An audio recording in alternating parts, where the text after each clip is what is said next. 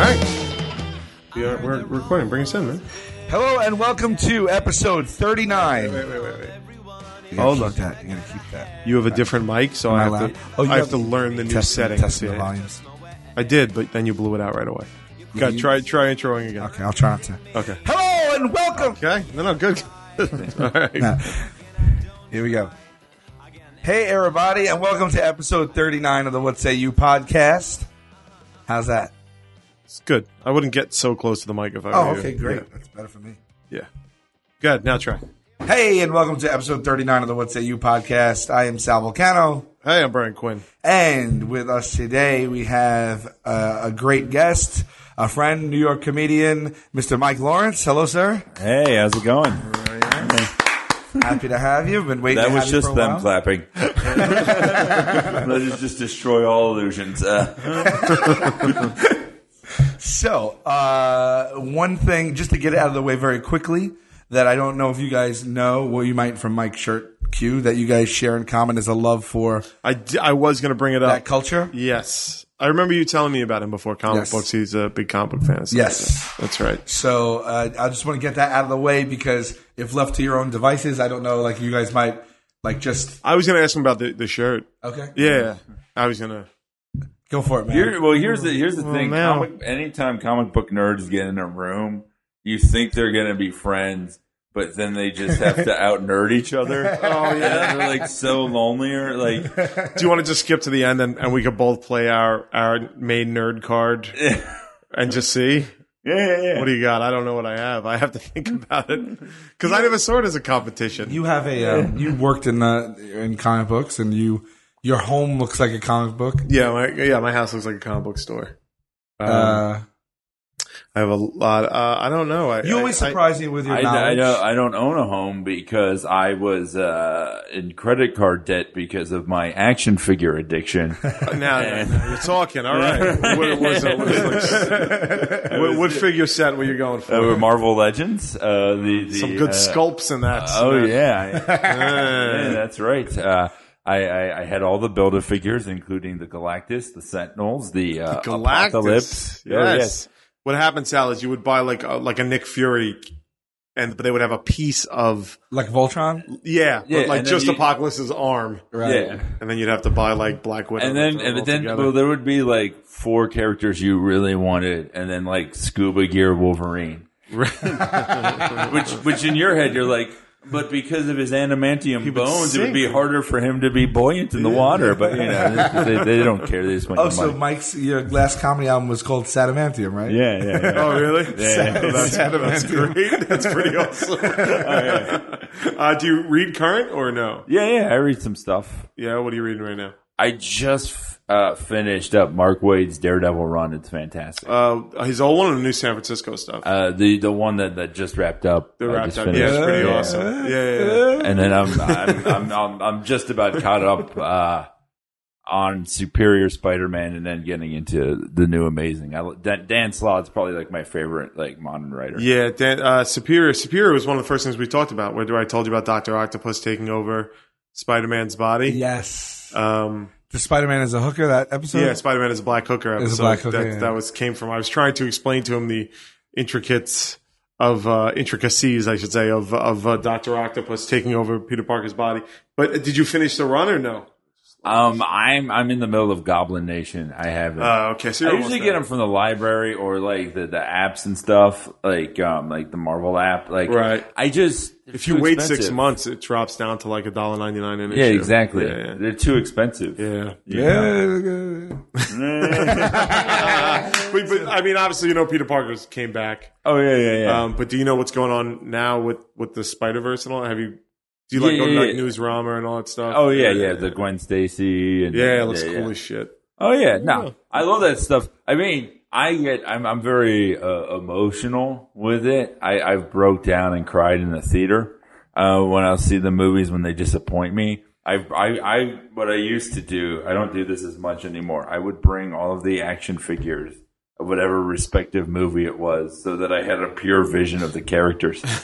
No, come on, Mike. I'd bring the comics. I was reading an issue of Daredevil during the movie Daredevil to keep myself from breaking down. I love that joke you do about the Ben Affleck. Oh yeah. With Ben the- Affleck being cast as Batman fills me up with all the anger and emotion he's never been able to portray on screen. All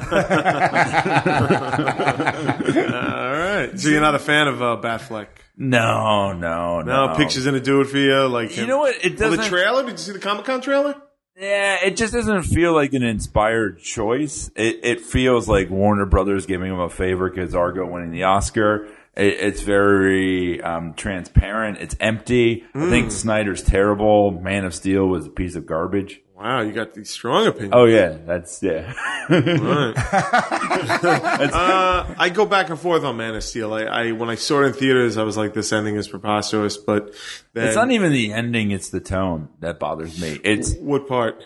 It's the idea that, we live in a country where people can just be hateful and mean to each other. Random people get shot. There's all these horrible things that happen. The Zimmerman verdict, Adrian Peterson thing. And I think we genuinely need Superman now. Like the old-fashioned Superman? Yeah, to me, Superman's greatest power is that he's just a good person because he wants to be. Right. And nobody is.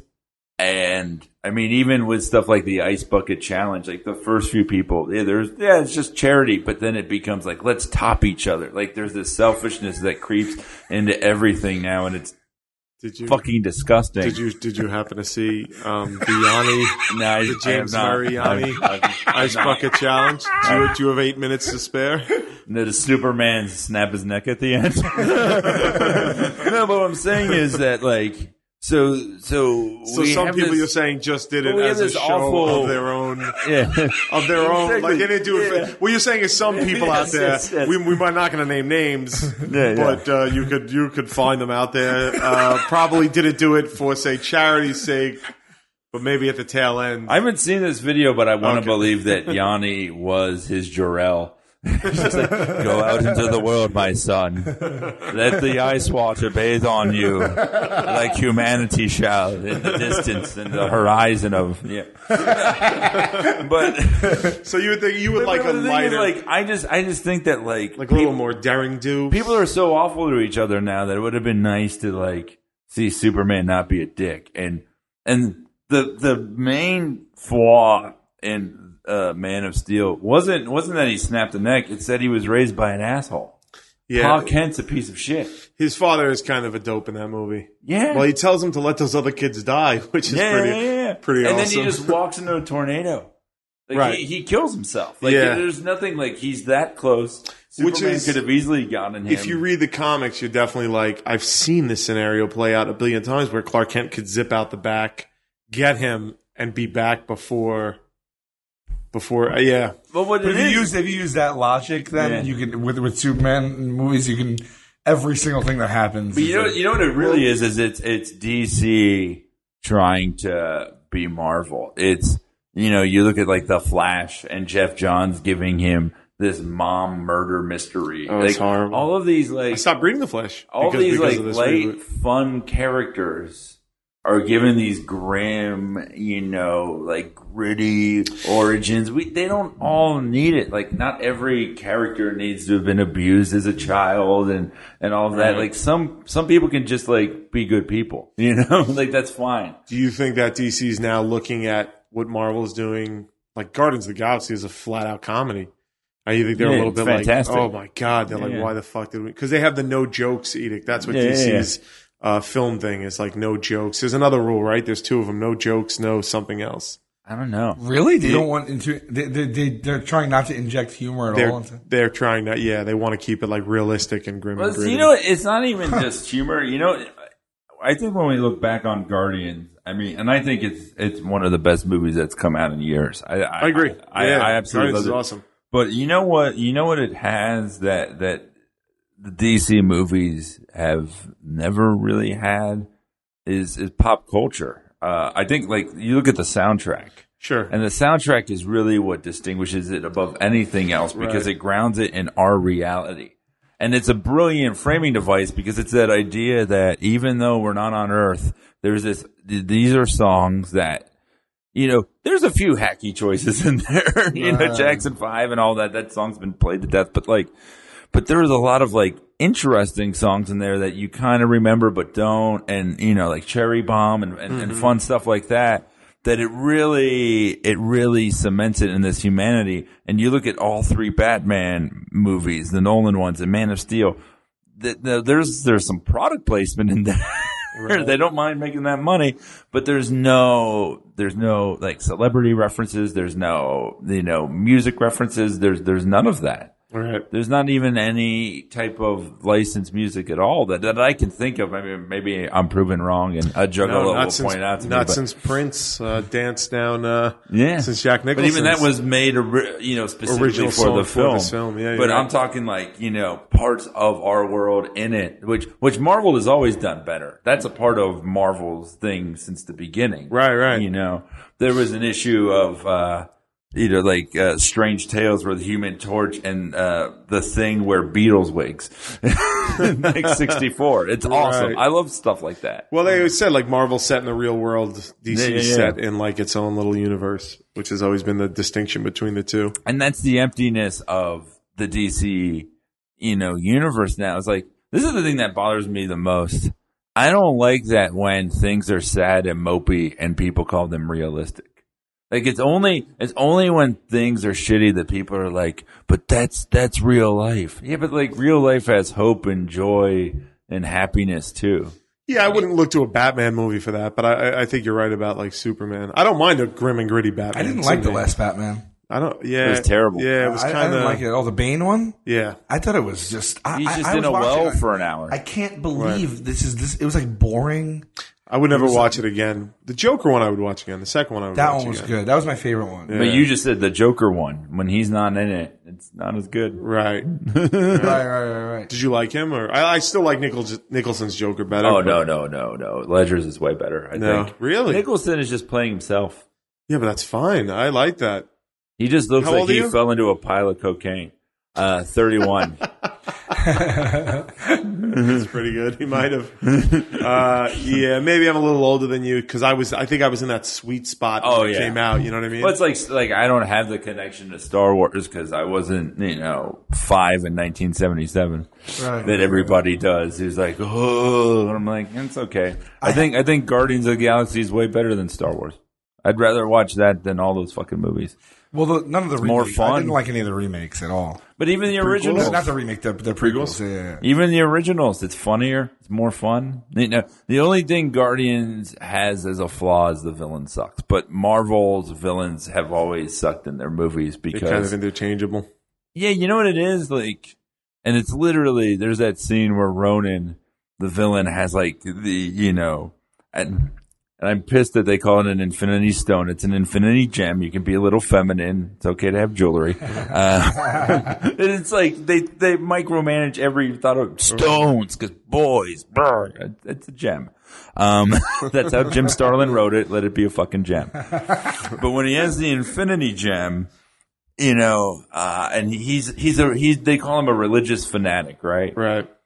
Star-Lord dances in front of him and he just sits there. Right. Fred Phelps would not let anybody dance. If These references are over my head, but okay. Fred Phelps was like the Westboro. Oh, yeah. Okay. Yeah, you just say that. Oh, yeah. The dudes who like protest soldiers' funerals and stuff. The Westboro. But whatever you want to say about them, they don't flinch. Right. They don't stand there and let other people enjoy themselves. It doesn't. No, I was at the Indy 500 this year, the Indy 500, and they were just like, race cars are gay, burn in hell. I was like, whoa, dude, like I'm just going to eat a hot dog. Which is like, they're the most disgusting, horrible people, but they're fanatics. They never flinch. It's like when I go to see Catwoman by myself. But it's that thing like, why would a religious fanatic just let a guy dance? He wouldn't. And he's got omnipotent power. It makes no sense. Yeah, but that's Marvel. The villains exist to let the heroes dance. There you go. Well, and also I think that's also maybe just kind of what you're asking for. They just gave it to you a little too much. like a little humor and stuff. They took it a little too far, maybe. But it was at the expense of this other character, right? You know, right. But he wasn't much of a character anyway. Ronan in this, right? Yeah, he wasn't. He could have been, but I mean, right. But the character of religious fanatic, like that's enough. Like, okay, I know those guys. They suck. That's a good villain. You think like these like Guardians in the movies now? Because I think obviously there's more superhero movies now than they were when we were younger.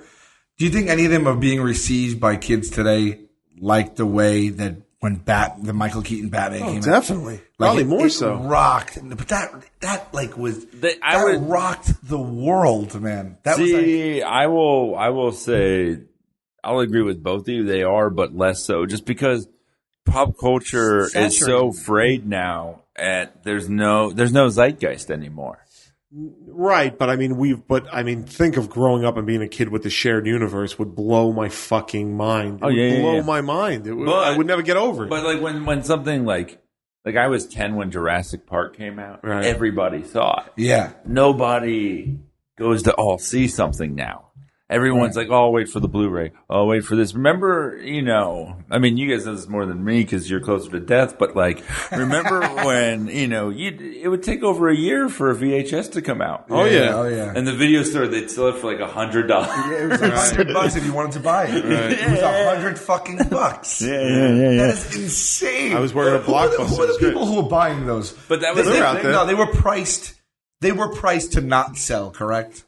No, they were priced to support the rental market. Yeah. They didn't want you buying it. They wanted you to rent it. So correct. Yes. Which is what I meant. Yeah. Yes. So no, I mean, nobody was walking around spending like $10,000 on 100 VHS tapes. I was an avid movie collector. Right. What if that was like a late 80s rapper thing? Yo, motherfuckers, I got all the Revenge of the Nerds. I own them, too. I don't got to take them back. Nerds in Paradise, motherfucker. I don't got to be con. I don't got to rewind. My mom and pop store used to have these little chips, these little like red chips. There was like, they had like 4 to 5 copies of every tape. And that was it. You took the chip. Right. You could even put it on hold. You put your name on a list for when it gets a turn, you get it first. But I was the guy that I bought VHS, but not like when it first, like I bought them like, they were in the price range of 10 to 15. At a certain point it tipped. Yeah. Right. 10 to $15 when they like mass marketed them and like when they started at the Wiz and stuff like that. And then they started doing used VHS. Oh yeah. And then I used to go off. I remember you and I used to go into Blockbuster, remember? Yeah. You would call me and be like, they're having deal sales. This was DVD, not DVDs. VHS. Yeah. But there was this place in Times Square, I forget what it was called. And they used to do 5 for $25 on VHS. And which was great because you get like 3 that you really wanted and then one that you take a chance on. Absolutely. Yeah. I would try to get like an independent film or something. And then I like Lance Henriksen. He's good. when DVDs came out, I had to get rid of my Lance Henriksen movie. Pumpkinhead got released and I was like, holy shit, I gotta watch this. It didn't matter what name I was going to say. You would be like, oh yeah. No, but I do like Michael Jeter. He was a great character actor. Well, I had to get rid of like 300, 400 tapes. Yeah. And my dad had like 700, 800. He had a closet full. Oh, yeah. Just gave away. And even right now, I have 6. You still have all your DVDs? I still have a lot of DVDs. What'd you do? You have them all? Those ones? I gave some to my brothers. I said, just I have this one. 500, 600 DVDs. And they're in a room on a shelf. And I don't know what to do with them. I can't bring myself to give them away because at least half of them were bought for $20 to $23 each. Yeah. Like it's definitely like $15,000 worth of DVDs over the span of 10 years. You know, you're gonna get rid of them if you ever move. You'll be like, I'm not fucking taking all these goddamn. I might move now, and I don't know what I'm gonna do. It's all on the computer. I mean, that's the thing. It's like I was big with features, though. I like the features. I like that's why I bought DVDs. I bought them literally for the commentary and the extras. Do you know what the best is? Watch commentaries for really bad movies. Because it's just a director justifying. Like all his horrible choices. I watched the commentary for The League of Extraordinary Gentlemen. Oh. Yeah, exactly. But that's what's great about it. And it's like one of the producers, and he's like, I mean, not a lot of people knew these British characters, so we had to put Tom Sawyer in. And but it's like all this horrible rationale. I mean, Tom Sawyer was the least of that movie's problems, I thought. He was one of them, though. Yeah, he was one of them. It was like a uniquely British product that you didn't have to Americanize, but they did. But back to what I think, it was 89 that Batman came out? It was 89. So I was sold, right? So I had the album. I had that. I bought this. And these are really popular, and I still have it right now. Maybe you remember this. The Batman medallions. Yeah. Oh yeah. They were like medallions, like almost like a hip, like a Flavor Flav type thing. Right, and it was like they had the Batman symbol and everything. Yeah, there was some made out of leather. There was some made out of metal. Yes. I had like a gold leather one. And then I mean, just everything, the merchandise and all that kind of thing. You think today kids are walking around because we were in eighth. Not in the same grade. way. There's nothing can ever be that big again. It's like, Carson, no late night is ever going to be as big as that was because, it was more people were first. watching It was the first movie, right? It was the first reboot. Like it was the first. It's like, but things evolved. Well, since '66, right? Was the first Batman movie? Well, the Adam West one was '67. Yeah, I think it was '67. Well, there were the 1940s Batman shorts. Sure, but that's a hell of a gap between '67. So for us, it just was like prior to that. I mean, there was the Hulk on television. But what was the big superhero movie, if any, before that Batman? Superman. Sure, the first big but now you're still going back. 78, you're going back 10 years. Right. So it was like, for me, Superman was the first Superman, the Batman was the first Batman. And even when Tobey Maguire's Spider-Man came out, I was like, holy shit, we finally get Spider-Man now. Right. You know what I mean? So that's why, like, now it's just so sad. It's just like, there's different versions, there's different directions, there's reboots, there's this, there's that. So I don't know. I remember just it being like we were just talking about Spider-Man because before you came into the room, we saw the picture of us with Spider-Man Turn Off the Dark. So we were talking about Did you see it? Did you see it Turn Off the Dark? I saw the original version, which I'm very so did we. Yeah. We saw it with the kids with like the Greek chorus. Yeah. the ugly pageant. They're like, supervillains. Are ugly, so they wouldn't have a beauty pageant. They'd have an ugly pageant, and then it's literally all the villains sashaying down the runway. Right. And how about the song about her shoe shopping? Oh yeah, the main villain, 2,000-year-old Arachnid, goes shoe shopping to impress Peter Parker. And the villain choices in it, they had one of the best villains ever. Like, this is like a why you should love comic books character. One of the villains in the ugly pageant was Swarm, who is a Nazi made of bees. That's right. He's a Nazi scientist whose brain went into sentient bees. Nazi bees. It's the best thing ever. I remember. They should have highlighted that character a little more than they did, I guess. The first, we saw it twice. We went back and saw it after they changed it. Right. But I remember, and I was telling Mike, we've befriended Reeve, who was the leader of that. Yeah. He was great. I mean, we went out with him. We saw him, and it was like we were hanging out with Spider-Man. We were so excited. We're like, you're Peter Parker. And he was like, my name's Reeve. We're like, Peter, you want a drink? He's like, my name's Reeve. You were doing that. We were not eating. You're like, I'm sitting next to Peter Parker. I'm sorry about your uncle. That was one of my favorite things in the movie. I mean, no, in the musical, is that Uncle Ben dies in a car crash. Right. You have to Flash. change. Somebody's trying to steal Flash's car, right? Yeah. And he goes to stop it. Right. It's like, you had to change that? Right. It's the one enduring thing. The best moment in the whole Spider-Man Turn Off the Dark, and I hope they kept it when they changed it, was, this is the most expensive musical of all time, $75 million musical. And the scene in the movie where he wrestles with Bonesaw McGraw, played by Macho Man Randy Savage, which is probably named Bonesaw McGraw because the original wrestler character in Amazing Fantasy 15 was Crusher Hogan, and he had a feud with Hogan at the time. Okay. Get it? Really? Oh yeah.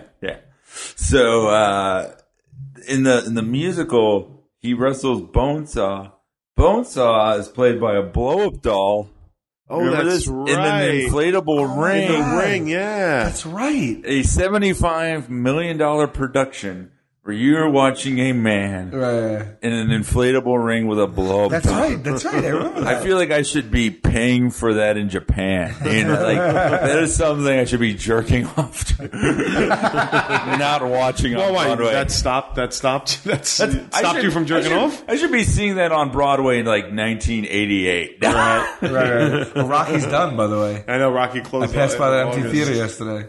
That's crazy. Mike, you recently married. Yeah, literally, that's right there. Oh, you got a Green Lantern powering, huh? Yep. Get out of here right now. Get out of here. Holy Who's shit. you're a Kyle Rayner guy? Yeah. Yeah, me too. Oh, yeah. Just so you could tell that whole era of time. You could see in my eyes that Yeah. I'm going to stick my wife in a refrigerator. Yeah, Alex. Yeah. All right. So that's what I'm getting. You actually Issue 54. returned. Right, that's right. See, Oh, that's the nice. nerd There we go. See? Little sides to each other. You returned. We started this off, it's like Michael Jackson's bad. You ain't nerd. You nothing. You nothing. I'm still like, see? You're my father. Have I pleased you? I was only 6 when Batman came out, but I had the action figure of Bob, his henchman. Bob Gunn. He did have an action figure. Yeah, he deserved it. He looked like Jackie the Joke Man. Like Yeah, that. he Fucking did. was great. Your wife, you got back from your honeymoon last night. Yeah. He's here this morning. He got back late last shit, night. congrats. Late last night. Came here this morning for us. Mexico, yeah. Does your wife share your affinity, or does she not at all, or has she grown knowledgeable and a fan because of you? Like, what's the deal in your household? Like we're very like she has a lot of things that she loves that I respect a lot. She respects the stuff I love. Like I kind of like it in a way, like where like she loves like horror movies. She loves Muppets and all that. She's a producer for a production company, and they work on Sesame Street 6 months out of the year. Like she geeks out on that stuff. Which I was like, cool. who? That's like the greatest stuff ever. It's awesome. Right. Like she showed me a picture of her with like the original Big Bird, Carol Spinney, and Oh, wow. you know, so we're very much like both nerdy. It's just it's a little different. Like we went to see Guardians together, and she loved it. Like we'll go see the movies together. But I'm not expecting her to, like, you know, read the new Matt Fraction Hawkeye or whatever. Right. But I wouldn't want her to, like, I wouldn't want that. Like, Right. it's, you know, there's some things, like, you kind of want to keep a little separate, Right. you know. So like, when did you get the idea to put the lantern? I asked for it, and then it was like, she found it, like, that's the thing, like, the internet, you know, it's like you could find anything. This is $50. Okay. Yeah, it's on Etsy. Oh, cool. And it was cool, like our ceremony, like it was like very much a do-it-yourself wedding. We did it in my mom's backyard in the Poconos, and we ended with the Green Lantern oath. We had really? The entire wedding recite the Green Lantern oath. Oh, that's pretty great. She had a puppet that she made at the FAO Schwartz has like a make your own Muppet shop. And so the Muppet had the rings. And we took the rings from the Muppets, and we incorporated like a lot of our personalities into it and stuff. It was really awesome. Cause that's the thing, like, you know, I mean, marriage, all of it, the wedding, it's like, it's all what you make of it. Right. So we got to really make it our own that way, and it felt awesome. Like she loves like children's books, and so she had like a few of her friends reading from children's books during the wedding. It was really like, let's just put in as much. Yeah, that's great. I had Mr. and Mrs. Fantastic on top of the cake as the cake topper. Oh, that's cool. That's great, man. I used to bartend for like 10 years, and when I first started, I used to bartend at catering halls and weddings and stuff. Yeah. So I bartended a couple of weddings a weekend for like a year or two, and it just got depressing. Because every wedding in those types of halls, you know, like they're basically the same exact thing over. Do they have and over time and limits over. too? Like, Time limits. Oh yeah. that's like, we did not want that where you're just like, gotta get out. Oh, they tell you it's 4 o'clock. Gloves over. Oh, exactly. Then it was the same as like 4 or 5 hours. You got in. It was the same exact routine. No wedding could be distinguished from the next. It's like, get in, introduce, first dance, sit down, have a main course, dance. You have to sit down again, find your seats, speeches, get up, dance, sit down again. And they tell you, you have to find your seats. And then it's like, all right, have dessert and you're out. And it was, I've seen between the number of weddings I've been to and the number of weddings I've probably seen this about 200 times. Oh, yeah. And so, like, it is. It's like... another depressing job like that. I worked at LaGuardia, stocking restaurants and, like, doing, like, cashiering. And I would sometimes work, like, in ticketing, like, so I would see people go through security and all that. But I'd also see them come out and hug and reunite. Right. And it got so depressing after a while. Oh, to see them reunite? Yeah, just, like, working this awful $8 an hour job and everything. But it was the juxtapositioning of people really happy to see each other after months or years or whatever, and then people going through airport security. Like, I would watch dads explain 9/11 to their 5-year-olds. Oh, wow. Kids would be like, why do I have to take my shoes off, Daddy? These very bad men did a very bad thing. God. Airports actually do depress me. Oh, they're the worst. They're like, I mean, hopefully you get in and out, but like, I don't know. They just like, it's like hospitals, airports. It's just like something about them. Oh, it's awful. You know what? This is the funny thing with me, and it even that's like how new it is. It feels weird saying my wife, right? But like me and my wife, like we were flying back from Mexico last night, and we realized, like, I think hopefully one of the keys to a good marriage is that you hate different things. But you can get together on it, because hate will bring anybody together a lot of times. Like, for instance, like with us, like, she hates being on the plane. Like, the turbulence and all that, like, it scares her. She's nervous and all that. I hate every other part of the process. I don't mind the shakiness. I hate when people put their book bags in the overhead compartment. I hate that it takes forever to get on the plane and off the plane. I hate the baggage carousel. I hate the empty coldness of the voices doing the announcements.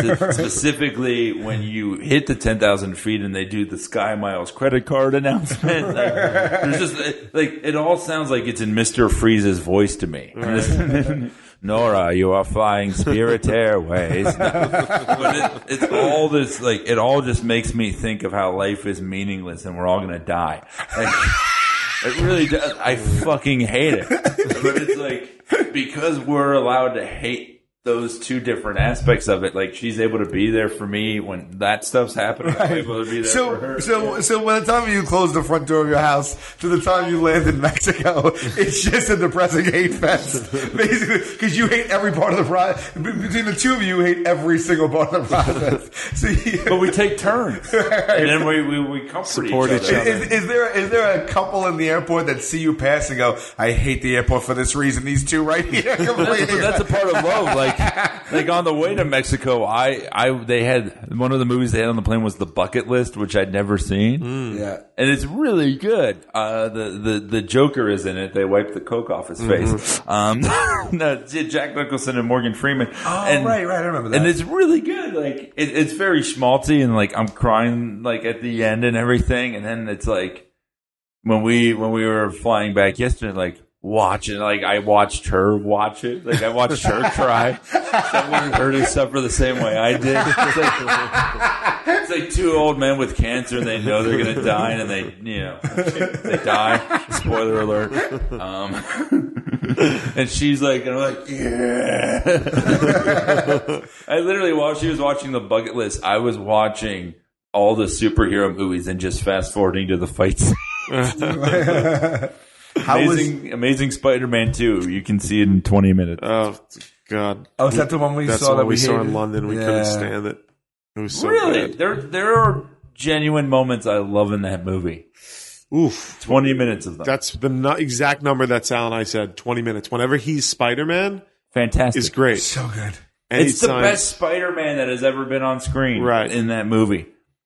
Anytime he's not Spider-Man, I'm like, terrible. What the I agree. fuck is going on? He cried in every scene. He cried in every fucking scene. You know what's something I really liked about it that I didn't think of the first time was how genuinely diverse, like, the city of New York is in it. Like, there's this, and I don't know if I've ever seen this in a superhero movie, but there's like, I think it's the best Spider-Man sequence I think on screen yet is that opening chase scene where he's got to get all the different things and that stuff. Gave you a lot of hope in the beginning of the movie. But he's pushing people away. He's making all of the jokes. Right. He's doing every Spider-Man thing. So good. Yeah. It's so good. And then like a bus is coming towards like an Asian, like an older Asian guy, like in his granddaughter or his daughter or whatever.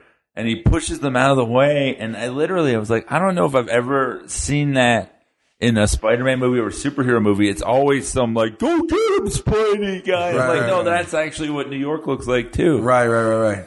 Yeah, that was the part I didn't like. One The thing diversity. About, I really couldn't fucking stand it. It was I even disgusting. love when the little kid's bullied and he that's what Man of Steel was missing when he like Right, when he went he up to that pushes little and kid. then he tells the little kid like you're a hero too, or even with Electro at the beginning when he's like your name's Max and like that's Spider-Man, like where he's like a good dude and he's helping everybody. Right. The one thing I didn't like the way I think he's a little too confident as Peter Parker. Like he's like really like suave. Oh, yeah. He skateboards before he gets the spider bite. Right. And Toby didn't play it that way. He always played it like coming from a place of like, yeah. And I didn't like. It just like he's like this like super cool Peter Parker. Yeah, but You know, like he's like all confident, all flirty. Right. He just has an arrogance. He has an arrogance. Well, Spider-Man has an arrogance. Like it has that like jokey like kind of arrogance to it. Right. But like this is different. This is more like it was like I don't know. Here's their big misstep more than anything.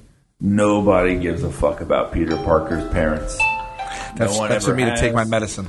You know, no one ever has. No one ever will. Right. No. They don't matter. they've tried. You know? Well, they gave him a sister now. You know that? Ugh.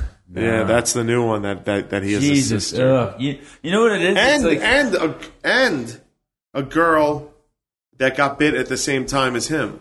So they've they always retconned do it shit now. like that. So that Yeah, his and then sister, and then this new character. remember Since Past with Osborn and his banging Gwen Stacy and he had and they had the kids. twins. Ugh. Yeah, and they were super. They So lived much in of- Paris and like yeah. But it is. It's like anytime in I forgot those about that. anytime in those Spider-Man movies where he's trying to figure out about his parents, it's literally like you're watching Spider-Man go on Ancestry.com. Right. It's like it's not Right. fun. Right. Nobody cares. Well, when it takes us out of the reality, because we were like, all right, so Peter Parker finds a magic subway token that he puts into the It's underground like you're gonna thing. go Last Action Hero on us. And we were just like, so wait a That second. was ridiculous. Somebody took the time to build a underground So dumb. subway lair Which that has a we magic hated it, but it's the exact same reasons why we love the Saw movies. token. Right. That's We true. would love to go watch the Saw movies and then just pick them apart like line by line. Sometimes they're fun. Yeah.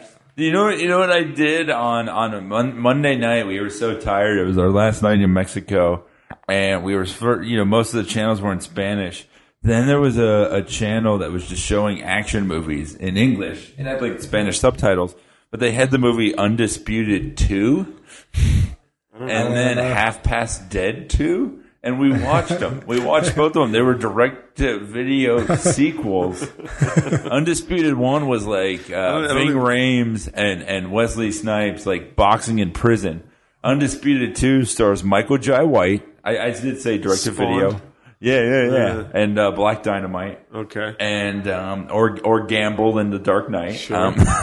And he goes into a Russian prison and fights this dude named Boyka.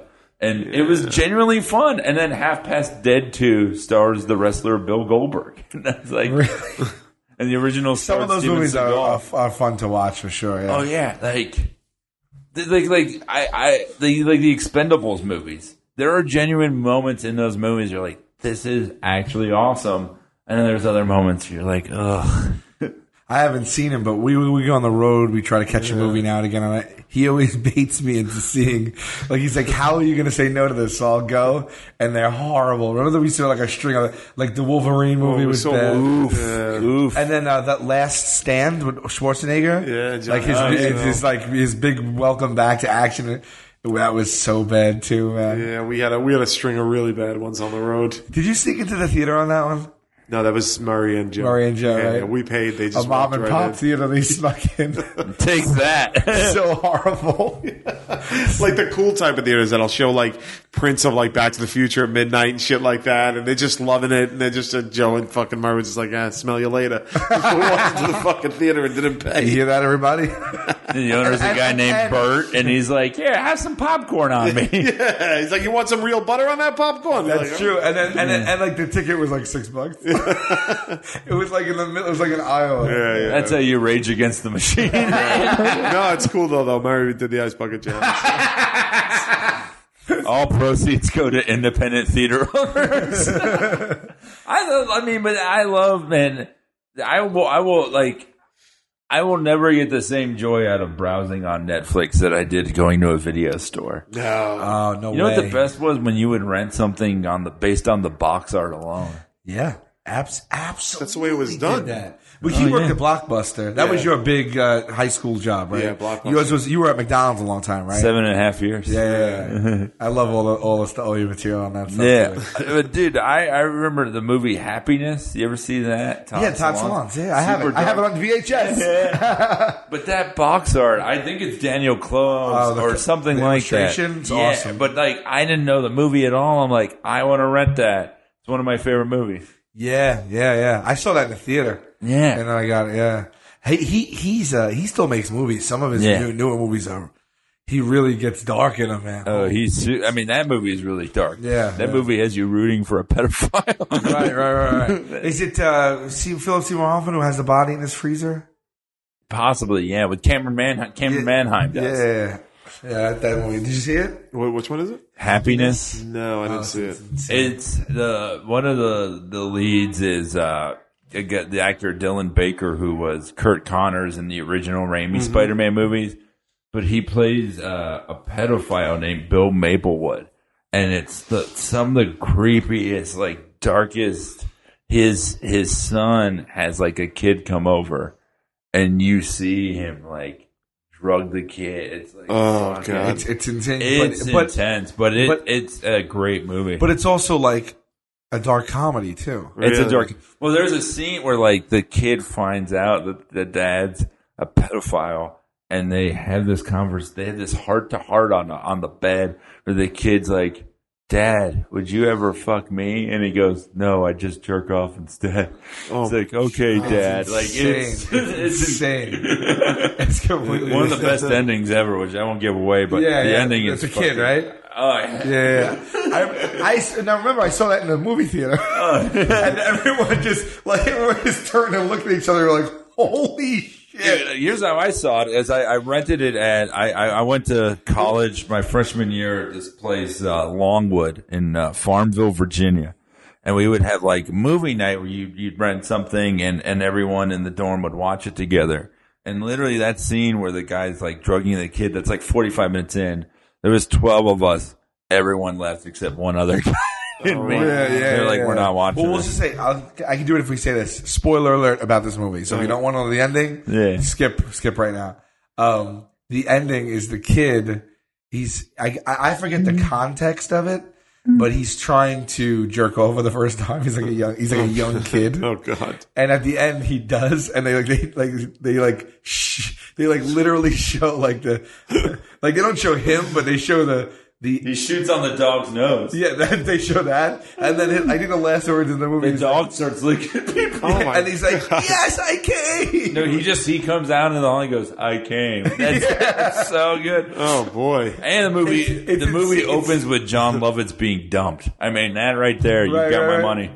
Yeah, it's you'll never get the tone by me telling you it, but I have it on VHS. I'll hook up the old account.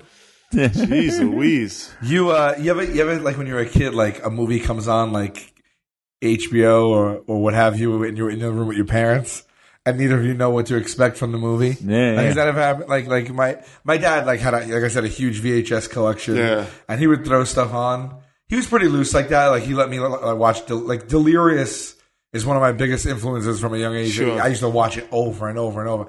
And I watch that in front of my parents.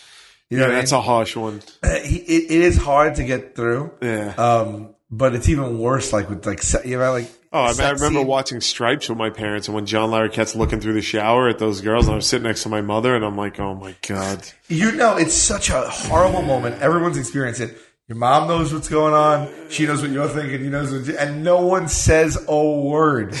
No one says a word. Dude, it's better than if you watch like this. Like I remember, I tried to watch like something with my dad, and it was like the censored version. Like we watched 5 minutes of Scarface. You mother funsters, and my dad's like, let's go to the video store. I can't. It's a little this is embarrassing. Dad, but like I had two sisters growing up like that. We lived in the same house, and when the family throws on a movie, or it's like flipping through and like something's on cable, and then all of a sudden it's like there's a literally a sex scene. The girl cable really takes I always remember in Animal House. It's a great movie.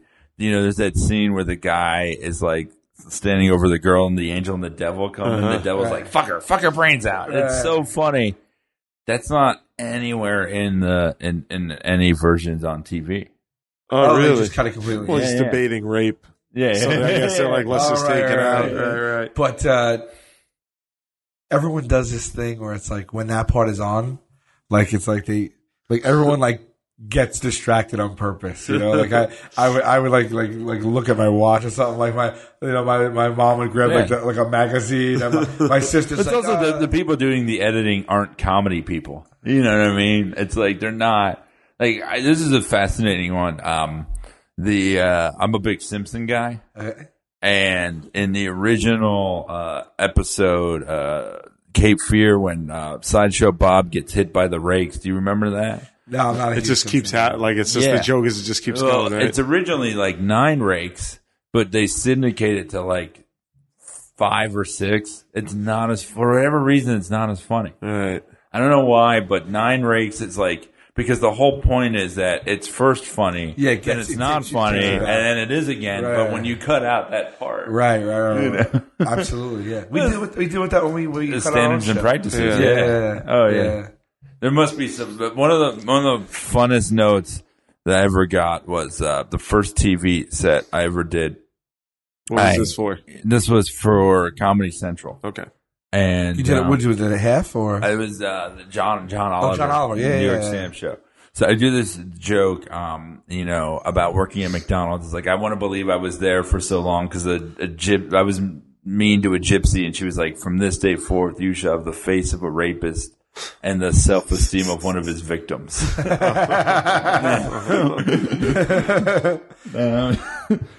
Now they write back. They're like, "Look. Can you say anger issues instead?" I'm like, what? They're like, it seemed less mean if you say that rape victims are angry instead of sad. It's like, what?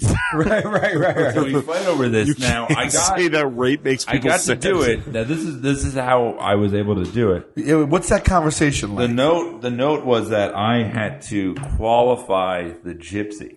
It's literally qualify the gypsy. So what I had to do is I had to say that the gypsy was mean and vindictive when she put the curse on me. That way people would know that was a behavior that is not worth imitating. Well, how else are they going to know? Yeah. God, what if you had just said that there, and then people were just going around and putting curses on people like gypsies? Yeah. I'm just a little shocked at you. That's how we get away with a lot of stuff on our show, actually. The joke is might be offensive, but we don't want to say it. We're being told we have to say it. Yeah. But yeah, exactly. Fucking the person who gave you that note, you just got to be just it makes no difference. It makes no difference whether I say the fucking gypsy's vindictive or not. Whenever I see a note, I just imagine whoever writes the notes has an apartment where everything is in plastic. I just imagine it's this sad woman, and the 3 times a year she has sex, she's like, "No, come on the plastic." These are linoleum floors. The very special floors. Can you please just? How is it? How was that your first experience doing? It was amazing. Was it? That's the dream. Man. Are you? You've done. I had no money when I did it too, so it's like this is the thing was, and then like I tape it, and then like a month, and then we talked about this like on microphone, but like what you make and what people think you make is so different. Right. Because they think in those old antiquated terms and not the reality that there's 700 channels and that money's all split. Right. But I didn't have any money, and I was going to go get a job at this bagel place, and I just thought about this recently because in Mexico, my wife wanted me to wear a hat, and I can't wear hats, or I don't want to wear hats because it reminds me of McDonald's. Okay. Like every job I've had, I had to wear a hat. The airport, I worked at Pinkberry, I worked at like City Bakery. It's like it's a sign of oppression to me. Right. Okay. It is when you work at a place where they make you wear a hat, you are saying to people, I am less than you. You could treat me like crap. Not one person, but, I mean, outside of the Pope, right. Not one person wearing a hat. It's a health code stuff, though, right? It is, but the managers don't wear them. Right. Aha. And they work in everything. They work with the food and everything. Right. So it's not the hairnet, yeah, whatever. But it's like, come on. So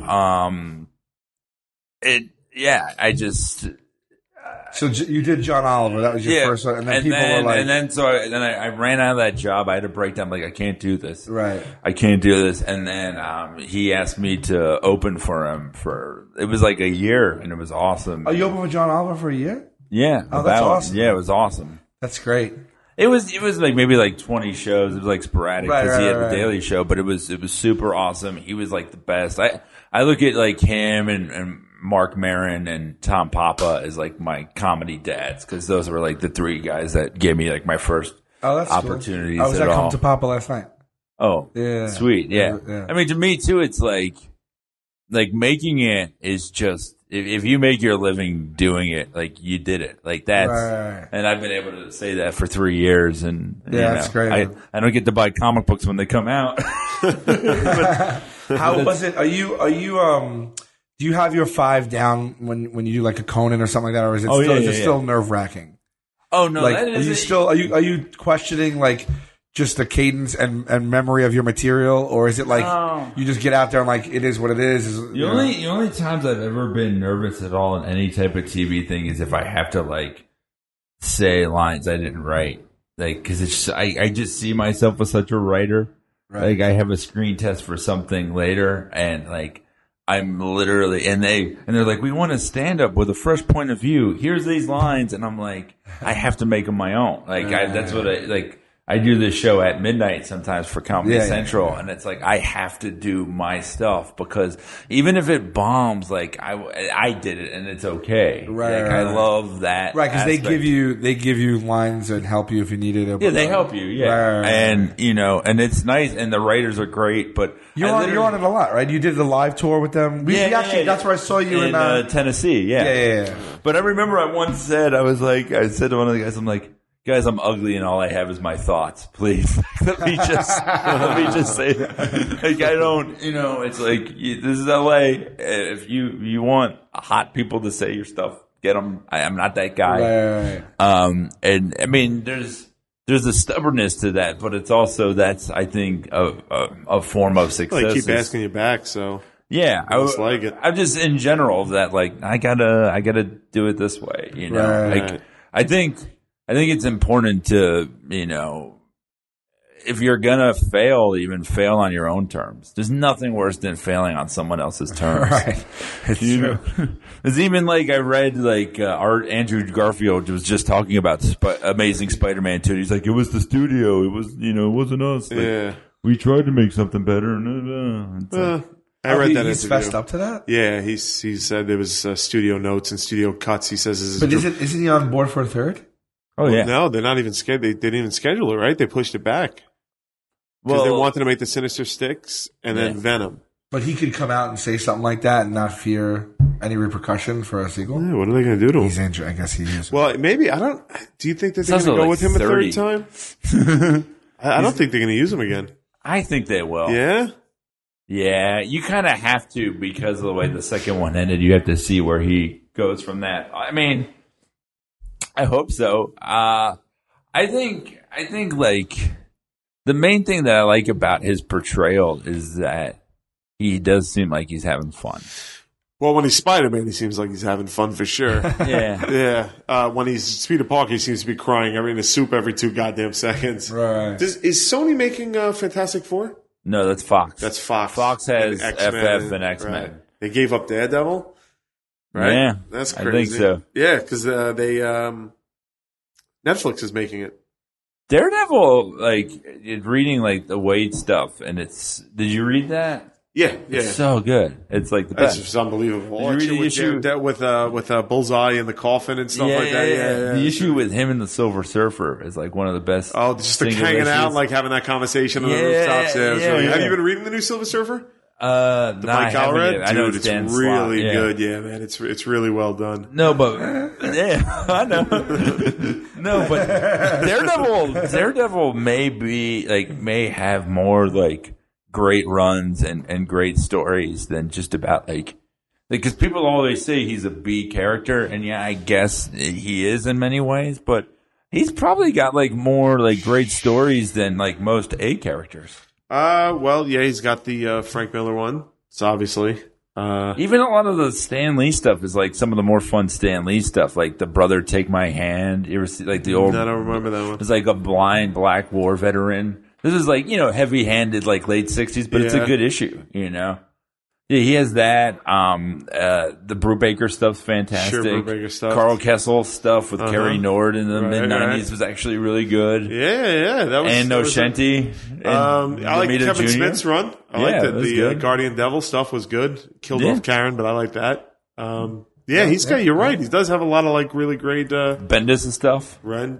Yeah, with Malkeith, right? Yeah. But that was like 60 issues. Yeah, they had a long run. Yeah, Totally agree. Sal. Real dark shit. I was thinking the same thing on this. And, how about that? This is funny because this is how we feel all the time. Right. It's hard to find someone to care. You're just like, what do you have that's like that? Comedy, I guess. What if he was like pussy? Cunt. Are you like? Because that's the thing. Like comedy, I'm not like. There's the guy. You guys know Dan Pasternak? I don't know him, IFC. But yeah. Like he's a really cool dude. He's been doing this thing on Facebook. He has like this really large collection of signed comedy vinyl albums. Oh, and he cool. posts pictures of them and then like stories, and they're really great stories. And he writes, these thoughtful pieces about like the comedian themselves and all that. And I look at these, I'm like, I'm not really a comedy fan. Like, I don't know about like Robert Klein or Lenny. Like, I know of them, but I didn't listen to their albums. I didn't grow up listening to Delirious and all that. Right. I mean, it's just like, it's not like I have this like wealth of like knowledge about it, but I'm always interested, always learning, always listening, always looking for the next, digging in the crate. I like to I'd like to hear everything. Yeah. You know what I mean? It's nothing I listen to comedy, stand-up comedy 24/7 basically. If I'm in my car, it's on. If I'm at home, it's on. Like I just try to listen to everyone's stuff, Well, I remember that's how we met. You were the nice bartender. Yes. That was in Staten Island. You were doing shows at our Tuesday night shows. Yeah. With James Harris as a buddy of mine. And I was like, I want to start doing stand-up comedy here. And he's like, I'll do a night, And Was it the bar you co-owned? That was, no, you came to the one right over the ferry. That was the bar I worked there for 8 years. I managed it. Then I left there to buy a bar nearby. I'm not sure you ever got to the second bar, but yeah, that's exactly. I didn't know if you remember that. Oh yeah. Comedians remember the bartenders that are happy comedy is there because there's like 5 of them. I've never really drank. I've always had the weirdest relationships because I know like so many comedians are chummy with the bartenders. I'm not because I'm the guy who's like just getting a Coke and that's it. Right. And it's like. I don't want to waste that space. More comics don't drink than you think. I mean, more do. Oh, I know. Drink, but yeah. But I remember when I didn't know that. No, there are very few comics that don't drink. There are many comics that are sober. That's correct. Right. In recovery. Right. I remember before I knew that, like before I saw that bit in your act, I one time or another, and I was like, "Oh yeah, we'll grab a drink or whatever." And you're like, "I don't drink." I was like, "Oh, sorry." I always feel bad when you offer someone a drink that doesn't drink. You know what I mean? Oh, we should feel bad if you do it the second time. Then you're yeah. Dude, but what will happen like on the road?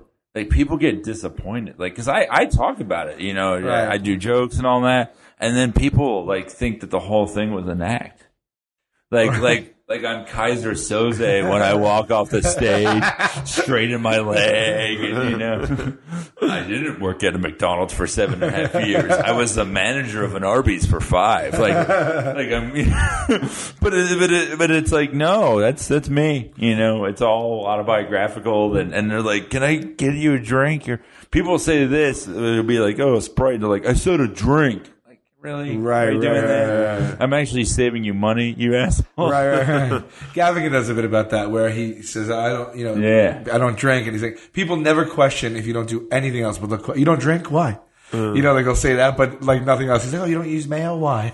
You know, like, but I saw what they're saying is I'm lonely and I need alcohol and companionship. And I was probably a when reason they're I offering drink. you a drink, they're like, I just wanted another one, but if I have it by myself, I have a problem. Right. But if I have it with you, then it's the thing. I don't drink alone, so I think I'm pretty good there. Yeah. But I saw you do that joke about your family tree. I think the first time I saw that one was when you did Last Comic Standing. How was that? Was that this? That was this year. Yeah, that was with Roseanne and Russell Peters and Keenan Ivory Wayans. Keenan. It was not for me. Right. I mean, it's like they didn't want me to talk about the McDonald's stuff, and it's like that's a part of my act and a part of my personality. Was that because of sponsorship and stuff? Yeah. So I mean, it was like I felt like a little like hamstrung. Yeah, kind of. But it was really the funniest thing that came out of it was I did a bit about the one bit of mine that aired.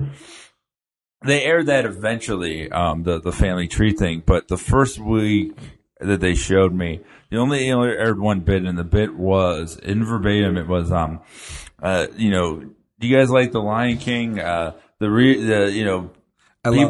ask who the villain of The Lion King is, and most people say it's Scar. I think it's the jerk parents who named their child Scar, you know, for being born with a scar on his face. That'd be like if you were like, allow me to introduce you to my 2 sons, Timothy and Cleft Palate. Now, I got letters from moms with kids with cleft palates. They just don't get it. They a woman took all these pictures, but the best was this one woman goes. You mean you got them in opposition to the joke? Yeah. Right. So they're just not getting that you literally just stated. But this is my favorite. Right. Was me and my family were rooting for you to win, and you were one of our favorites until you did that joke. That's the only joke of mine that aired. Right. So it's like, right, because you can watch the whole thing online, but on the air they cut it down to right, that's it. That's all. Right. So it's literally my character arc with this woman is my favorite movie is The Lion King. Look at you going. Look at you doing. Like, I like breaking lamps again. Jesus. Yeah. She's like, I like. Look at this. Yeah, the lamp didn't fall by itself. What happened to it was like a Rube Goldberg machine. You hit that chair. Yeah, we just saw the beginning of Mousetrap. No, but and she liked you for the setup. I like the cut of his jib, you know. and then you know, Cleft Palate, Boo Earns, like you know, I hate this guy. Right. Really, like that's it. They gave you they liked you on the show. Obviously, they gave you good reviews. As I watched it, I don't really watch the show that much, but I've seen clips, I've seen here and there, and I always think about this. And I guess this is true in any situation where there's judges on any of these shows. But, like, you know, I know for a fact probably a lot of the comedians didn't necessarily, like, the judges, like, were Roseanne, who I think is great, actually. Keenan, who I don't know that much, and Russell Peters, who's, like, one of the biggest comics on the earth. And, like, some people, you know, all comics have opinions, you know, like, and you know, I don't know. I'm watching it and I'm thinking, like, some of the sets were really, really great. And I'm wondering if the 3 judges, if they had to get up there and do 5 minutes, if their 5 minutes would even be as strong as some of the people I saw them judging. To be fair, you know, some of them say, well, I have no comments. You know what you're doing. Right. But, like, it is a weird dynamic where it was like, that's a stronger 5 than I think that he can do or she can do. Yeah, but the judges are in a position where they have to at least comment to pass. And, you know what I mean? And the And more you they can talk, the more screen time they get, too. It's true. You know but what you I mean? could tell, too, when they're giving comments just to give them. Like, you know what I mean? Like, but I mean, the truth of it is, like, I mean, that show, it's tough because, like, anything that, you know, it's going to help some people. Like, you know, Joe Mackey is one of the funniest people I know. He got 4th place. He's going to tour from it. He's going to make a lot of money from absolutely. it. You got it. And that's great. And there are other people like that. I mean, everyone has their own avenues. Like, I mean, that's the thing. It was funny because I did an episode of At Midnight the night before I did Last Comic, and it's like that feels more like my avenue. Right. You know, that's where I could be myself. Right. At Midnight, there was a picture of a goth kid, and I got to make the joke, I wish that guy was shot when The Crow was made, and they aired it. Like, that's my humor. That's what I love to do. Making Brandon Lee jokes 20 years later. Like, that's, and, you know, and it's like, I was never going to be able to be that guy on Last Comic. And the whole thing is, it's a reality show that happens to have comedy in it. It's not a comedy show that has reality in it. It's the opposite. When you think about the amount of comedy that is shown in an episode, you know, it's probably, you know, what, 10 minutes of that episode? Right. They did like a special, and I loved it, where it was like the top 100 jokes of Last Comic Standing. And it was literally, all they did was show bits. That was it. And it was fantastic. Because you like, I mean, they had a lot of really funny, talented people. And just joke. And it was great. You know? And you one thing that and correct me if I'm, but like there's like that you're like known for is how hard, like how much you got up, like when you first started. Right? I mean, like, weren't you like basically just everywhere all the time, like nonstop, like just like, how did you? My record was 29 in a week. 29, and 10 in a night. And 10 in a night. That's, how do you pull that off? How do you even schedule 10 Don't love yourself. But how do you even schedule that? Like, how do you just, even? You can do it. But that was interesting was, you know, they wanted to do like package pieces for people on Last Comic. And I proposed, Steve Byrne did a documentary where he did 13 in a night. And I was like, I know I can do 14. We've talked to him about it. He's a buddy of ours. So he's great. Steve's awesome. And I was like, I know I could do 14. And what I wanted to do was I wanted to do the 14 in the like most awful, like shitty open mics, show like the other side of comedy. You know? You know, like, which you've seen of like performing for 5 other comedians, you know, like, do like that. And Last Comic is like, nah, you know, we want more like human pieces that aren't about the stand-up, which, you know, that's fine. And I'm not going to fund that myself, but it seems like a fun thing to do. But what I would do is I moved here from, because I left Florida is where I'm from, and I quit the McDonald's job. I decided, like, I gave up comic books and action figures. You know, buying them. I mostly, like, now still, I get them from the library. It's like, that's an expense. You know, I had no money, and I would just run from place to place because it was like, I have to make it. Like, that's it. Like, I knew it was like, you go to any comedy show, any open mic, there are so many people, and I think it's the worst thing in the world who are just happy to be there. I'll never understand that. You know, it's like, you look at stuff like, when Michael Che, who just became the Weekend Update co-anchor. Super funny guy. I saw him at like some of his first open mics. I've known Che for years. Great guy. There are so many people who also who are still on that sideline, who like look at his victory as their victory. Like absolutely. He did it for all of us. You know what I mean? Right. It's just like, I mean, to me, it's like, no. I have to make it. Right. Like, I gave myself an ultimatum. I moved when I was about to turn 24. I said that if I didn't make $5,000 or get on TV by the time I was 30, I'm done. And I'll quit and I'll go back and I'll never do comedy again. And I did all that stuff when I was 28. Right. It was Did we do an ultimatum too? Did we say 32? We said if we're not on TV by 32. I don't. You don't remember that? Or maybe it was Gatto. I didn't want to be on TV. Oh, it was Gatto. Maybe if we didn't break by 32, I was gonna just. I definitely never said that. Okay, it was Gatto, and then we got on by like 31. It was like, oh shit. But I mean, well, it's not even like. I mean, that sounds like an unfun thing, but there's that thing of like. You just don't want to be in your 40s and making no money. Right. Like, well, someday it's gonna. Right. Because even the people who are like, yeah, but that guy didn't crack until this. It's like, yeah, but a lot of those dudes were steadily working and in the circuit. Even like Rodney Dangerfield is the one that people point to, where it's like he didn't even start stand up till he was. Or Louis Black, Right. Yeah. But they were still like working guys, or they were the guy, and also in extraordinary scene. Talents. Yeah, that's a thing even too. Gervais too started late.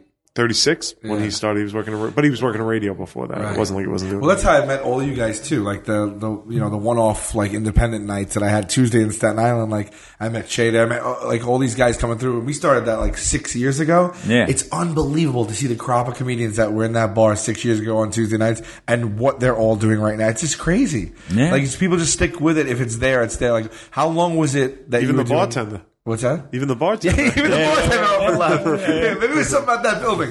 How long was it before like things started to click for you, where you felt like you had you had at least 5, and that you could like? How did you make the graduation from open mics to comedy clubs? How does that work? I mean, you know what it is like we are in the most honest business because you instantly know how you did as you're doing it. Nobody else gets that. Right. You know, if you own a restaurant, you have to wait to see the Yelp reviews afterwards or whatever. But to get that instant gratification, and I mean, so it would come from that. I was getting more laughs and I was getting booked more. Right. You know, doing like, the thing is like the shows like the Staten Island and all that. Like those, if you live in Brooklyn or Manhattan or whatever, that's a schlep.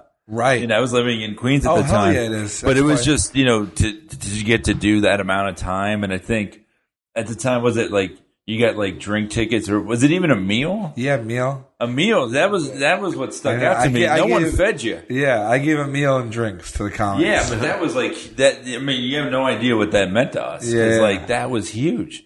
There was so many of those like bar shows that you would do, you'd never get fed. Right. And as a guy who doesn't drink, those drink tickets are useless to me. Right. I'd always be like, so I could get, you know, 20 two minutes. $11, you know, things of wine, but I can't like get like a $5 like, thing of chips. Right. I never understood like the hard and fast rules like that. Yeah. But so also a plus was it that you got like that you could do 15, 20 minutes? Oh yeah. Because a lot of places they have like what, 7? Yeah. Or 5. Right. Yeah, and real people. That was the thing too. Right. There was regular people. Like I knew that the people that were going to see me in Staten Island weren't going to see me in Manhattan. But so there was like the gradual getting booked more, and then now it's like it's an endurance game because like I don't get up 29 times a week every week because it's that realization of like you get older, you get more fatigued, and you start to value other things in life. Like when I started taking nights off when, you know, I was in a relationship and I got engaged, and because I mean, this will never make you happy. Never. No one who just does comedy and does nothing else and has no outside life is happy. It's a fucking miserable existence because it never ends. You know, and the second you finish season 4, you're either thinking about the next show or season 5, or, you know, and even though people are like, oh, it's great and it's successful, you guys see the end. You know, you could get canceled at any time. Anything can. You know, we could have done this whole podcast and this thing could not be recording. We did that once too. Yeah. You know, and that's that. Like, I mean, when you know, Robin Williams, you know, people are like, how that constant, like, He had a CBS sitcom that had just been canceled. This is a guy who won an Oscar, who had been on all these big movies, but those movies also were a long time ago. Yeah. All of the movies that people brought up weren't the newer movies; they were the older ones. And then he's on a sitcom that he kind of needed, you know? Right. And then that's canceled. I read about him begrudgingly wanting, you know, begrudgingly agreeing to do Mrs. Doubtfire too. Can you imagine that? Like, I just imagine this idea of like that like there being like two closets in his house, and one has the Mrs. Doubtfire outfit and the other has a rope, and he was like, I'm going the easier fucking route. Right. This is more dignified than that shit. Someone else was first offered Miss Doubtfire, like famously. I forget who. I don't know. I thought I just read about that. Not up to date on my Mrs. Doubtfire lore. Yeah. How often are you writing material? All the time. But is it just a rolling, just jotting notes down on your phone all the time? Oh yeah. I mean, during the vacation. It's not like you're is it you're sitting down and writing? How do you it's what's your inorganic process? Just talking. Yeah. Thinking on. I mean, the best writing is on stage because, you know, that's the editing bay. Right. You just get to, you know, re-edit as you want. And I mean, but I'm in that era now, like, I just like wrote for 2 pilots and waiting to see if those get picked up or something. Like, I think I'm ready to just do a writing job. Like, I still want to do stand-up and I still want to go on the road, but I don't think that that's going to be the thing that, like, The income. you know, yeah, and I'm 31 without, you know, health insurance. And so it's like, right. That's what getting up that many times did. Right, you know? right. And, you know, I want kids in a few years and all of that. Right. And so now it's, you know, thinking smarter. Sure, but you did put yourself in a position to be in a place where you can get these jobs now. You know what I mean? Like, yeah. So, I mean, if you didn't get up and you didn't make a name for you this way, it would have been harder to break in. Yeah. Yeah. I mean, it's been nice, like, when I was in LA working on the pilots, like, and other comedians would come in, you know, and they would know me, and the other people working on the show who weren't comics would be like, how do you know them? You live in New York, and like, we all know each other. You know, it's like, it's a small world. Are you recording your sets and then going back and listening to them and then jotting down notes? Yes, sometimes. You don't record every set? No, you can't. I mean, I will at times, like, especially if it's a longer set. Like, I haven't done stand-up in over 2 weeks, which is the longest I've ever gone without doing this is the first time I've talked to a microphone. Yeah. Right. Because I just got married, and that took like a week of prepping all that stuff. And then I just did the honeymoon. I just haven't performed at all. Right. And tomorrow I'm going to Toronto, and I'm doing an hour-long show 4 nights in a row. I'm terrified. Wow. But I'm going to do it. You know, it's like, right. It's going to get done. Right. I feel sad for that first audience tomorrow. Right. How are you getting through? And you've done an hour before? Yeah. Plenty. So you have that hour in your head, or are you going to edit that? Yeah, and I like riffing a lot and improvising. I love making fun of people. I love like talking in the moment, throwing ideas out there. I mean, that is the thing. Like, even though I haven't been on stage, I tweet every day. I Facebook every day. I mean, right. I was Facebooking during my honeymoon, and people would even be like, "Dude, go back to your." It's like, you know how long it takes her to get ready? I'm fine. You know?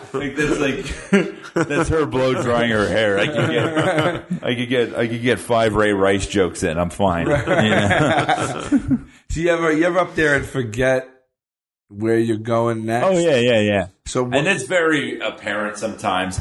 But right. you know, the thing is, like, comedy isn't supposed to be perfect. So if you mess up, it's fine. Fine. Right. We're allowed to fail. It kind of humanizes everybody a little bit. Yeah. That's it. You don't want it to be perfect. Like, that was even, you know, my wife wanted the vows to be, you know, like, she was like, not the vows, but the like the ceremony. She's like, let's go over every part of it. I'm like, no. Like, I want, and there's gonna be mistakes, and there should be. It'll be fine. It'll be fine. That was something I thought, and I think Chris Rock is pretty brilliant stand up. Yeah. But like, he did the one where it was 3 different concerts, cut into one show. Did you see this HBO dude a few years back? Yeah, Kill the Messenger. Yeah, and I didn't like it because I was like, oh, it's so polished that he could cut in between lines from 3 different concerts. Here's the problem with it is that You're right. It makes you feel inherently that there's it's no spontaneity. Right. It took me out of everything. You know what it was too? It's like, I get it. Chris Rock can kill everywhere. Sure. Yeah. Right. He can't act everywhere, but he can kill everywhere. But it was I believe one of them was in South Africa. One was South Africa, one was London, and The other was somewhere in America. yeah. But that was what was interesting. It's like I would have liked it. Right. Oh, wow, that's awesome. I was at WrestleMania too. Oh, that's great. That's all Coliseum. I watched Roddy Piper box Mr. T. Oh, what a fucking one of 3 co-main events, along with the football battle royale and Hulk Hogan versus King Kong Bundy in the steel cage. Nice. I'm a big wrestling fan. Still am. Yeah. Yeah, we watch wrestling sometimes. We get into that a little bit. Who do you like now? We have friends that are wrestlers now, so we get to go to and we might do something. Cole Cabana? We might do something with those. Oh well, we did something with Tommy Dreamer the other day. Oh, nice. Where he slammed me in a ring. But to me, Chris Jericho has been like one of my favorite wrestlers. He's been to me the spiritual successor to Roddy Piper and shit like that. He's the Daffy Duck of wrestling. Yeah. So now that he's back, kind of I'm working my way back into it. I haven't watched it in about a month, but yeah. But I'm out of the loop on it, but I can turn it on at any time and enjoy it. But so many of my friends still absolutely love it. Oh so yeah, much. I got the WWE channel. It's fucking great. I love it because it can be so bad at times. Yeah. And it's just it's so funny to me. The idea that the villains often any type of success or intelligence or wealth is booed. Right. And any type of asshole is cheered. Stone Cold, Steve Austin, was I think a legit wife beater. That was a thing that happened. Take that, Roy Rice. I got your hell yes right here. I was doing it long before you, boy. But that was right at my cutoff. I'm but in 85 to 95. Extreme checked out. But in the during the accusations and all that, there was a segment on Monday Night Raw where Stone Cold's give me another beer, hell yeah, and they're throw him beers. And there's this woman, Stacy Keibler, in the ring, and he throws her a beer, and she's she was with George Clooney for a while. Yeah. I saw her in person one time. Yeah. I went to a wrestling event at she's a better Madison beard Square. than the one I have. It's fucking insane how hot she is. She's inhuman. I just looked at her and I was she's a better beard. Is that what you said? Yeah. She's a better beard than the one I have. For George Clooney. He's getting married. He's married now. Yeah. He's really taking it far if he's the rumors aren't true. Why do we keep hearing that he's gay? Why? Aside from the fact that you seem to think he's because it justifies him being in Batman and Robin. All right. we once were told that for public appearance, he has his significant other sign a contract. That they have to be with him for a certain amount of time. Wow. And it's a you can't, it's a confidentiality agreement. So even if they break up, they still have. Yeah. That's what we were told. Who the hell knows? So Stone Cold's throwing these beers. Meanwhile, back here at the Broken Skull Ranch, he's throwing these beers, and he throws one to her, and she's like, I don't want to drink it, and then he gives her a stunner. Join the news story. It's the best. Wrestling That's is the his fucking response. my favorite. This is my favorite modern wrestling moment. It was this year. It was the Hall of Fame at WrestleMania 30. Jake the Snake, one of the best of all time, the best on the microphone. He gives this speech, this Hall of Fame. So I don't know if you saw this. I think I did, actually. It's the bucket list of Hall of Fame speech. You will cry. It's the most beautiful thing, right? And he goes I just can't play anymore, and then it ends with him he takes his sick grandchild and he holds him up and he's like, Vince, just you remember, he's gonna be headlining WrestleMania 50, and everyone. It's I'm fucking weeping. I watched this. I was doing 6 shows back to back to back to back to back. It was the stand up the Stand and Stand Up York and like going all over the place. And I was in a cab watching this, like crying in the fucking backseat of the cab. Literally the next thing that they show after this is a guy who should be dead. He was in Beyond the Mat, he was an addict, and he's been sober for like a year. And you're like, oh my God, this is heartwarming, Literally the next thing that happens is Jerry the King Lawler comes out. And he's like, are you guys ready for your next, Hall of Fame or whatever? And 2 midget characters come out. One, a leprechaun named Hornswoggle. Yeah. Who was in Muppets Most Wanted. He's in Leprechaun Origins. Now on video on demand. Yeah. And the other is a guy in a bull costume. I'll say little person. I don't want to. El Toro, right? El Torito. Right. And El Torito and Hornswoggle are running around Jerry the King Lawler, and then El Torito rams Jerry the King Lawler in the balls, and he goes, we're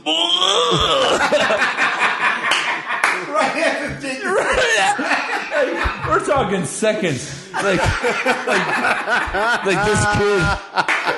this kid is like bedridden, and this guy is newly sober, and he's like, he's gonna be a champion. Oh, that's funny, man. And the next day, the Ultimate Warrior dies. So it's just a bad week. Right. Oh, that's right, because he gave that speech to you. That was a really harrowing, because didn't he say, like, when I die, what didn't he make? No, that was at Raw. That was 2 days later. He made reference to him dying. Right. And the Legend of the Warriors will run forever.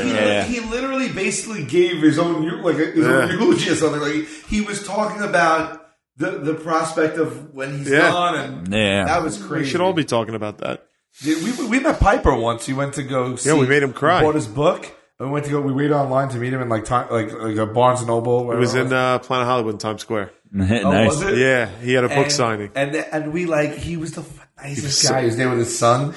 And then I met him once. Yeah, I've done a bunch of Iron Sheik roasts. Oh, God, yes, he is fucking amazing. Crazy. That's a whole. He ended up crying when we met him, because I was like, you know what you mean? Like I used to watch this. I was like, I was at WrestleMania 2 on my dad's shoulders, but we snuck to ringside just to watch you, and he was like, he literally started crying. Tearing up and crying. Yeah, he was a really nice guy. But what is up with the Sheik? What is that all about?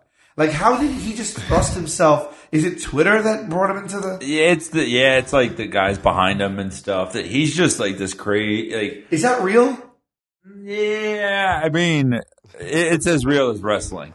Oh, okay. That some of it is and some of it isn't, but it's fun and it's great. You get to meet him and talk to him. Oh yeah, a little bit. Yeah, the real Iron. Like, do you call him Iron Sheik? Like, what do you call him?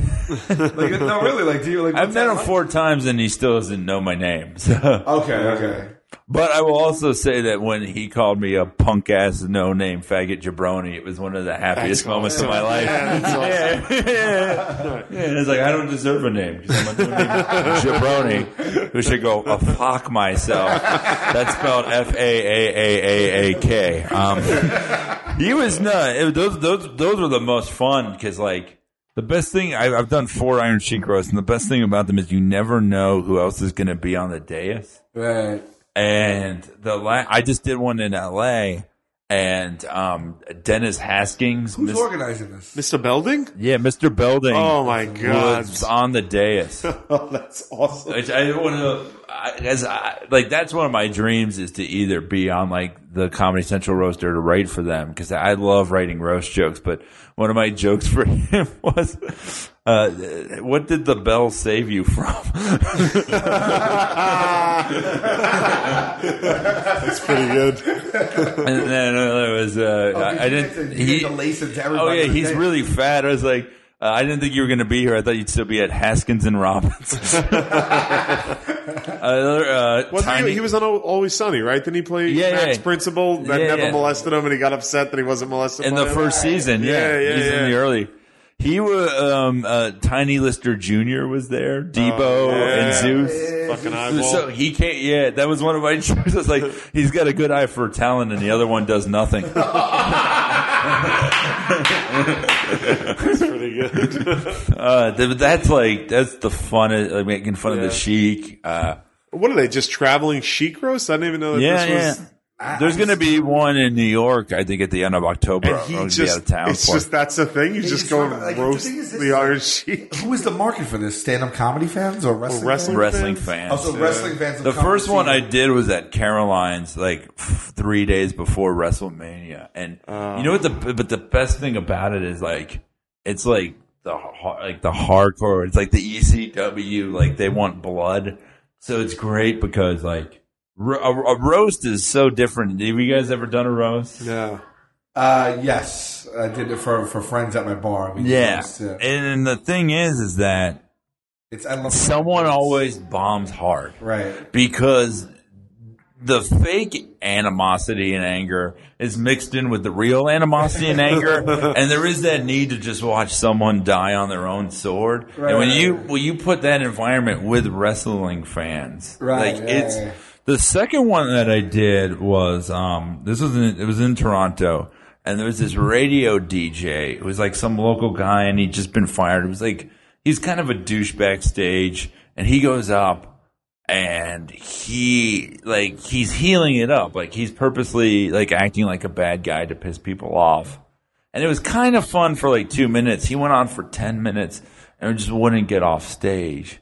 And was like drunk and obnoxious, and it was just going too far. Like he's touching the Sheik, and it's like, come on, man, the dude's like 74 years old. Like leave him alone. And what ends up happening is Brutus the Barber Beefcake was there. He was on the dais, and he like grabs him.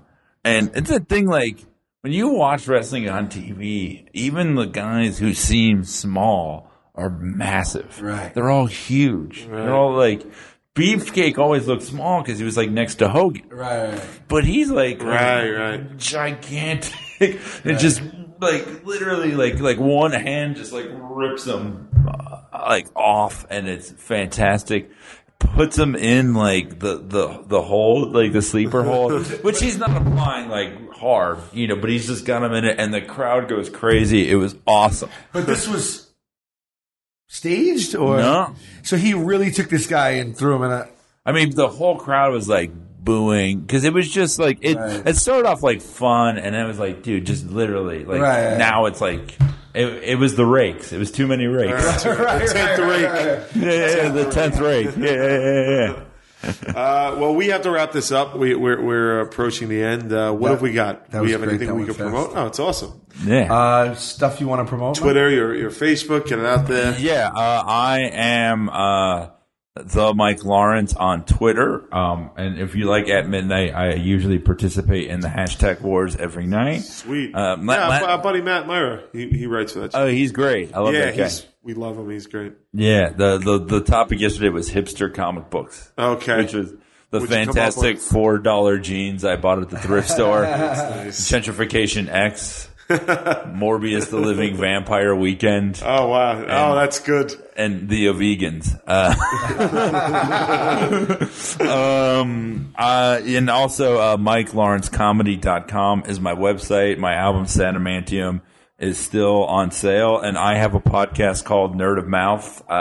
We should definitely have you on. Oh, dude, I'd love to come on. Yeah, definitely. We review all the comic book Nerd of Mouth movies. Yeah. Is that just iTunes, or is it a network? Yeah, it's on iTunes. Yeah, it's on the Cave Comedy Network. Okay. Yeah, the Creek in the Cave. Yes. They do great stuff. Yeah. Oh, yeah, cool. I just did the Legions of Skank. Oh, awesome. Yeah, dude, I would love to be on. I would have a blast. Yeah, I mean, we do things like top 5 super teams, and we just did one about like our favorite objects, and I got to talk about the ultimate nullifier for 5 minutes. Oh, there you go. just brought out, right? Didn't they just trot? Oh, you're a few months behind. Yeah. Right. They always trot it out. They always trot it out. And it's like now it's back to its original form. I love it. Of like that little stick with a little twig on the end, and they brought it back to that. So it's exciting. That literally just looks like Kirby jizzed on a rag. There you go. It's the ultimate nullifier.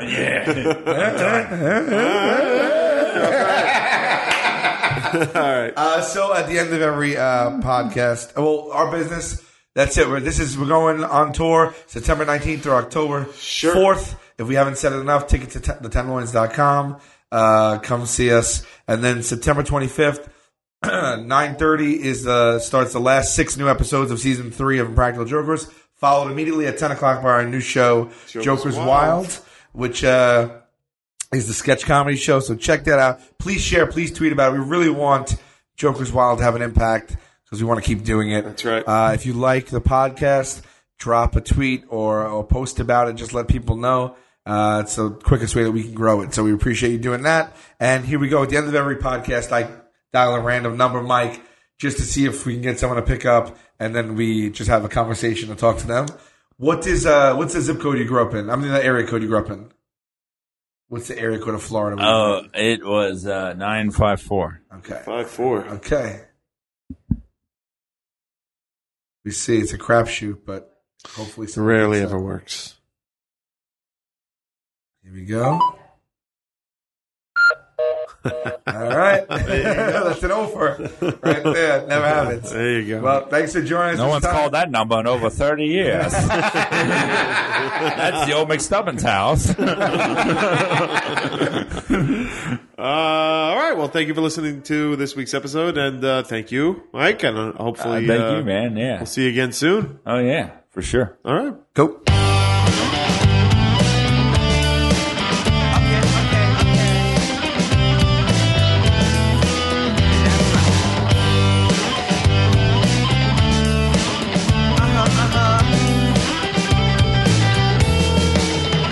I heard that Rome wasn't built in a day. Then how come everyone is rushing to get ahead? And if I seem to be reserved, that's just my way. Your questions seem like you're interrogating me. Yeah, I try. Then again, I don't try. I get an F for effort. I get a D next time. Okay.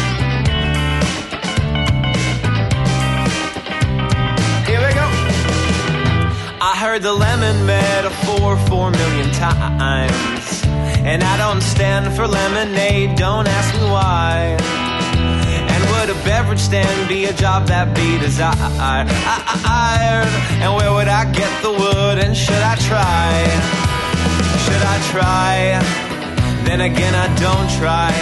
I get an F for effort. I get a 65. Yeah, I try, yeah, then again I don't try. I get an F for effort. I might as well just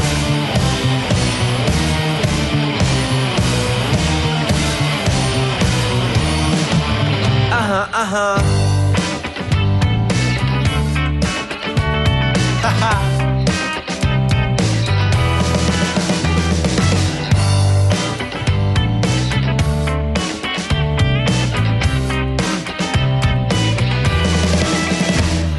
The currency don't grow like leaves on trees. Then how come my money comes and goes so seasonally? And I wish farmers planted plants instead of thieves. My friend pays a ton of green for greener groceries. Yeah, she tries. Then again, she don't try.